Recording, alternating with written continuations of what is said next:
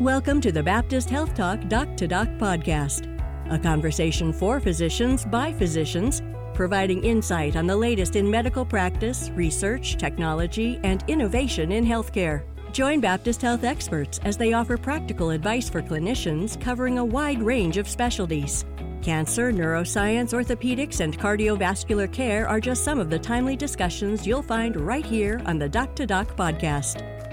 Ladies and gentlemen, welcome to another Doctor podcast featuring the Miami Neuroscience Institute. And I'm your host for tonight's event. My name is Michael McDermott, and I'm here with Dr. Guilherme Dabous to discuss cerebral aneurysms. Dr. Dabous, thank you for volunteering your time for tonight's podcast. Dr. McDermott, this is my pleasure. It's great to be here. Let's have a great conversation. All right. So, as you know, I'm the senior-most member of the Miami Neuroscience Institute. I've been asked to help develop the department and the treatment of cerebral aneurysms and its evolution that we've seen over the last 40 years. In fact, I've actually asked one of our visiting lecturers to come and speak about the evolution of cerebrovascular surgery in the inaugural first Charles Drake Cerebrovascular Lectureship here at Miami Neuroscience Institute. First of all, could you tell the audience a little bit about the different types of aneurysms and their frequency in the population? Of course. So when we're talking about intracranial aneurysms, there are basically two types of presentation. I think that's more important to focus really on the types of presentation of the intracranial aneurysms and a little bit on the different types of them. So when you have a brain aneurysm, basically you're going to be diagnosed with either an unruptured aneurysm, which basically a lot of times is an incidental finding. So the aneurysm was found because you're having an imaging study done for other reasons, such as maybe headaches or unrelated or dizziness or memory loss. And then you have the types that are really the most dangerous ones, which basically when the patient presents with what we call like a subarachnoid hemorrhage, which is when the aneurysm had bled. So, basically blood leaked out of the aneurysm into the brain or adjacent structures from the brain, and becomes like really like a medical emergency that needs to be fixed, usually like as an emergency. When you're talking about brain aneurysms in general, there's a slightly increased incidence in women compared to men. So increased incidence persists when the aneurysm ruptures. So in subarachnoid hemorrhage, the incidence is also slightly higher in women. In general, when we're talking about population, we're talking to patients about intracranial aneurysms. The overall prevalence, meaning like how many people are just walking around with an aneurysm that may know about it or not, is usually about 2 to 5% of the whole entire population carry a brain aneurysm. So you can see a lot of people are just walking around with aneurysms, and most of those aneurysms actually will never rupture.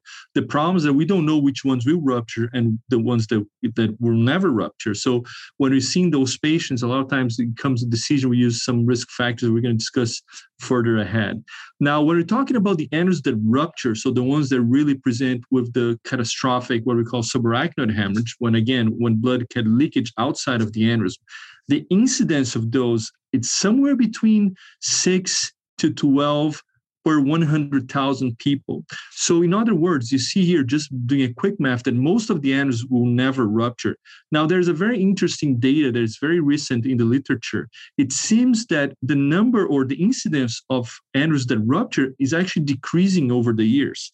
And this number was a little bit higher in the 80s, and now apparently it's a little bit lower, close to the 7 to every 100,000 patients. The reason for this, we really don't know for sure. It could be related to lifestyle changes, a lot of like less smoking, for example, and also to increased number of aneurysms that are found before they rupture that have been treated. So there are a lot of things that are very, very interesting. Now, of course, when the aneurysms are found incidentally, a lot of times they're not really causing any symptom. And when the aneurysm rupture, which is when, again, the blood leaked outside the aneurysm, a lot of times the patients present with what we call the worst headache of their life. So the patient is experiencing a headache that he has never felt before. Even patients with migraine, they know it's a different type of hemorrhage. Sometimes it can have associated other neurological symptoms, weakness, problems to speak, somnolence. And some patients, unfortunately, that have aneurysms that bleed will unfortunately not make it alive to the hospital. About like 15 to 20% of those patients, unfortunately, do have that. So as we discussed, the aneurysms are a serious condition, but thankfully, a lot of those aneurysms will actually never cause a problem. So it's really to the group treating the patient to really determine if that's an aneurysm that needs to be treated when it's an unruptured aneurysm, and when the aneurysm is ruptured, what is the best way to treat that aneurysm.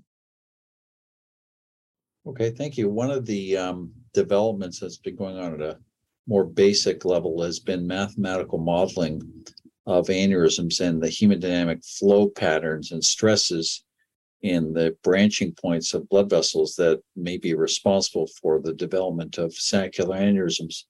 Has this research been helpful for you to counsel patients as to the risk of aneurysm rupture and making decisions about treatment or observation? And do you use special imaging studies that allow you to model the stresses, et cetera, in order to counsel patients? Well, Michael, I think that's a very good question. There has been a lot of studies, recent studies that, using computational fluid dynamics, shear stress on aneurysm wall, that actually point out some interesting findings. For example, some branching aneurysms or aneurysms located in bifurcations have increased risk of rupture, potentially because the pressure on the aneurysm wall or the shear stress is increased. Now, a lot of those studies are not 100% clinically validated, and they're not available, in commercial scanners, for example. So a lot of times we require really research studies and specific protocols and software to really look into those type of calculations and imaging, right? So, but we use what we know, what we learn from those studies to really advise the patient about, for example, treatment of unruptured aneurysm. Now, considering that aneurysm that had already ruptured, needs to be treated. So this discussion is more relevant really to the patients that discover an aneurysm that is incidental. And we're going to discuss further ahead again. There's some other data that we use from many years of data and gathering studies and understanding what those data mean, really to advise the patient what's the best way to deal with their aneurysm. So one of the questions that comes up relates to imaging as to whether or not CT angiography, MR angiography, for example, is as good as conventional catheter angiography for defining anatomy and assisting with decisions about treatment for different types of aneurysms. Could you comment on this for some of the patients that might be listening? Absolutely. So the non-invasive neuroimaging, particularly speaking about CT angiography or MR angiography, which are basically the CT and MRs done specifically to look at the blood vessels in the patient's brain, had evolved tremendously over the last 10, 15 years, with the imaging capability becoming pretty good. I wouldn't say exactly the same as of a diagnostic, catheter angiography, which is the minimally invasive way to study the blood vessels in the brain. And why I'm saying that? Because there also has been significant advancements, and the procedure itself, the catheter-based angiography, also became much safer. We do 3D rotation. We can do actually what we call cone beam CTs with the catheter angiography, which actually has probably one of the best spatial resolutions that one can have. But no question that CT angiography and MR angiography are playing very important role when we're talking about intracranial aneurysms. Those are great screening methods. For example, if you're having headaches or if you have a history of aneurysm, that's a very good way to follow up aneurysm or to get a first study. Sometimes before you're really deciding if an aneurysm needs to be treated or not, a lot of times we end up still doing diagnostic cerebral angiography because, again, it's important to really understand the size of the vessel, really look into the aneurysm with some resolution that sometimes the CT angiography and the MR angiography cannot really give us. For example, if there are irregularities in the wall of the aneurysm, what's the size of the parent vessel, meaning the vessel where the aneurysm arises from, if there are branches close to the aneurysm or arising from the neck of the aneurysm that sometimes cannot be seen on the non-invasive tests such as the MR angiography or the CT angiography. So I would say that those tests a lot of times are complementary, but there's no question a lot of our patients are followed after treatments, for example, only with MRA or CTA, because they really don't require a lot of angiograms for follow-up because it's an invasive test and we want to avoid it as much as possible. However, all those tests still play an important role for the management of intracranial aneurysms.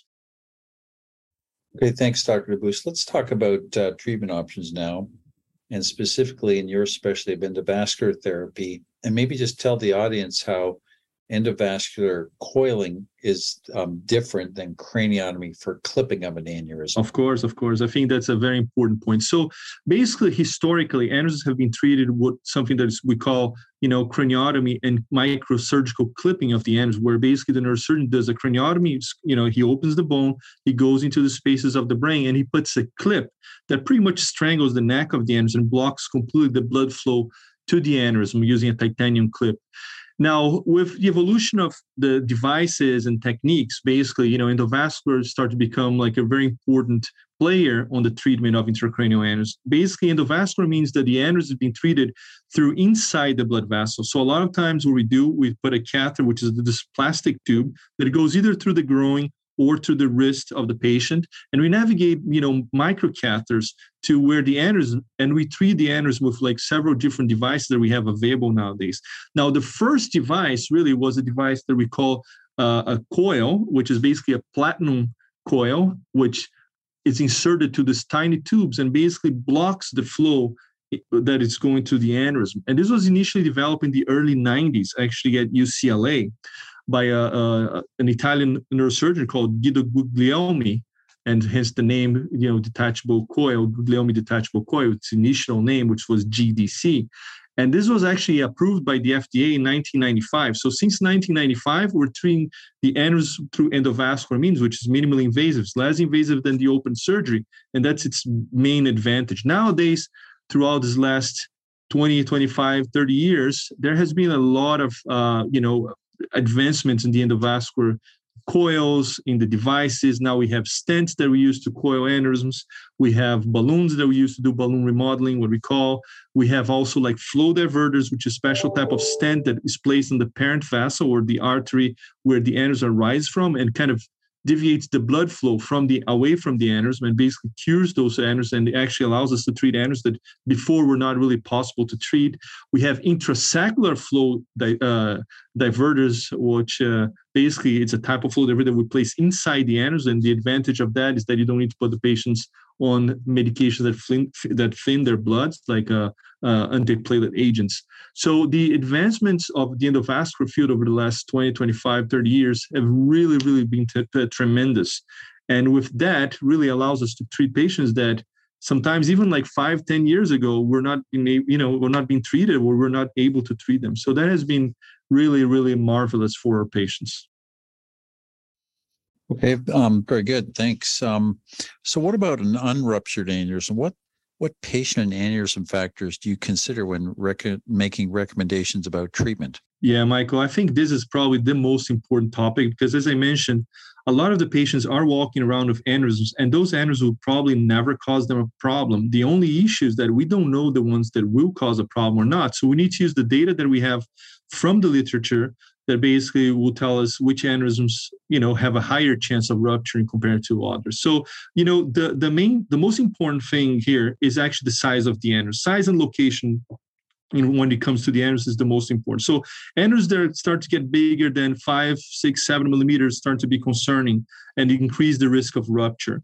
The other thing is the location of the aneurysm. Some specific locations of the aneurysm inside the brain or in locations in the blood vessels in the brain have a higher chance of rupturing, such as aneurysm in the anterior communicating or posterior communicating regions. So those are the aneurysms that are more concerning, and we tend to be more aggressive with it. The other things is if the patient has family history of intracranial aneurysm, of most important family history of ruptured intracranial aneurysm, that makes it more, a higher risk of aneurysm rupture. So those aneurysms are usually treated more aggressively. The other thing is if the patient has problems with the blood vessels, some genetic conditions such as Ehlers-Danlos, for example, or polycystic kidney disease may increase the risk of aneurysms and aneurysm rupture. So that we tend to treat those patients more aggressively.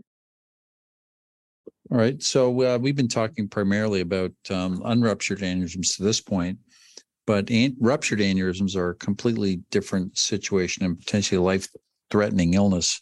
So for our audience, just to let you know how potentially bad a ruptured aneurysm can be, many patients who experience a ruptured aneurysm will experience sudden death and never make it to hospital alive. Another 20% will die from rehemorrhage or complications during the hospital stay. 20% will get something called cerebral vasospasm, narrowing of blood vessels from irritation from the subarachnoid blood. And 20% will end up with something called hydrocephalus, obstruction of cerebral spinal fluid circulation or drainage requiring a shunt. So when you have a patient with a ruptured aneurysm, how quickly do you proceed with endovascular treatment following the admission of the patient to hospital with acute subarachnoid hemorrhage? So when you're facing an aneurysm that ruptures, so the subarachnoid hemorrhage is already, in place, of course, the first thing that needs to be taken care of is the most urgent things, make sure the pressure inside the skull is relieved, right? So if the patient has what we call like hydrocephalus, is usually, there's a catheter that needs to be placed, and it's usually done by neurosurgeon just to relieve the pressure inside the brain. And then the aneurysm is usually treated, or what we call secured, within the first 24 hours after the hemorrhage. That's the goal for us. So basically, if the patient comes in the middle of the night, he's probably going to be treated first thing in the morning. Sometimes, depending on the situation, or even earlier than that. But most of the time, that's with the aneurysm will be secured in the first 24 hours. Now, one of the things that's important too, a lot of these patients do have other risk factors for aneurysm rupture, such as hypertension and smoking. And that also plays a factor when you're talking about, the chances of those patients having a good outcome after the subarachnoid hemorrhage. But, again, with these patients should be secured, the aneurysm should be secured within the first 24 hours after the rupture. Okay, good. So cerebral vasospasm, as we just discussed, is a phenomenon that occurs after release of blood into the subarachnoid space. And the risk of vasospasm is proportional to the amount of that subarachnoid blood. Now, we have grading scales for trying to determine this risk, but how do you treat vasospasm for a patient that arrives under your care? So it's important to understand that vasospasm is very common on patients with subarachnoid hemorrhage. Actually, 70% of the patients will develop some angiographic finding of vasospasm, but only about 30% of those patients actually do require more aggressive types of treatment, including like interventional treatment. So the first thing that really we do if we're suspecting a patient is having vasospasm, there's something that can be done clinically. The patient is always taking nimodipine, which increases the chance of this patient having a good outcome, although it doesn't necessarily affect the blood vessels itself. But we have other things that we do. For example, we do induced hypertension, meaning we increase the blood pressure of the patient, we increase the fluids of the patient, and those things can increase or decrease the risk of this patient become like symptomatic from the vasospasm. Now, when they become symptomatic, then we do, again, a catheter-based procedure, and then there are a couple of things that can be done. We can inject some medication that basically relax the wall of the vessel, which are vasodilators, and basically the vessel dilates back to its normal size. And when the situation is really bad and sometimes the patients are not really responding to the vasodilators anymore, then we do what we call like angioplasty, which basically put a tiny catheter, again, all through the groin or through endovascular techniques, and we dilate this tiny balloons inside the blood vessel just to expand it. And that usually is a pretty good type of treatment for intracranial vasospasm, and usually resolves it, immediately. All right. So can you tell us, Dr. DeBoos, about the team you have in place at Baptist Health South Florida for the care of and management of patients with cerebral aneurysms? I think here at Baptist Health, we're lucky to have really a complete team, team of specialists to really can take care of unruptured as well as ruptured aneurysms. So we have interventionalists, we have cerebrovascular neurosurgeons, neurointensivists, rehab people to take care of after the patients, recover from all the acute phase and really are getting ready to be discharged, resume their life activities. I think we're really lucky to have all the disciplines really working together in pro to what's the best for the patient. So not necessarily only the interventional part or coiling, but also the neurosurgical part. Sometimes these patients are referred for surgery because the endovascular treatment may not be the best for them. So we really have the whole team here really ready to take care of the patients, really do what's the best for them, which to me is the most important thing, and really trying to provide them the best outcome possible. All right. Well, Dr. DeBoos, thank you for your time, and I hope the audience found this information useful and helpful. Ladies and gentlemen, please stay tuned for another announcement or of another podcast from Miami Neuroscience Institute in the near future, and please follow us on the website. And thank you very much for your attention. To find out more about the topics covered on the Doc to Doc podcast, please visit physicianresources.baptisthealth.net.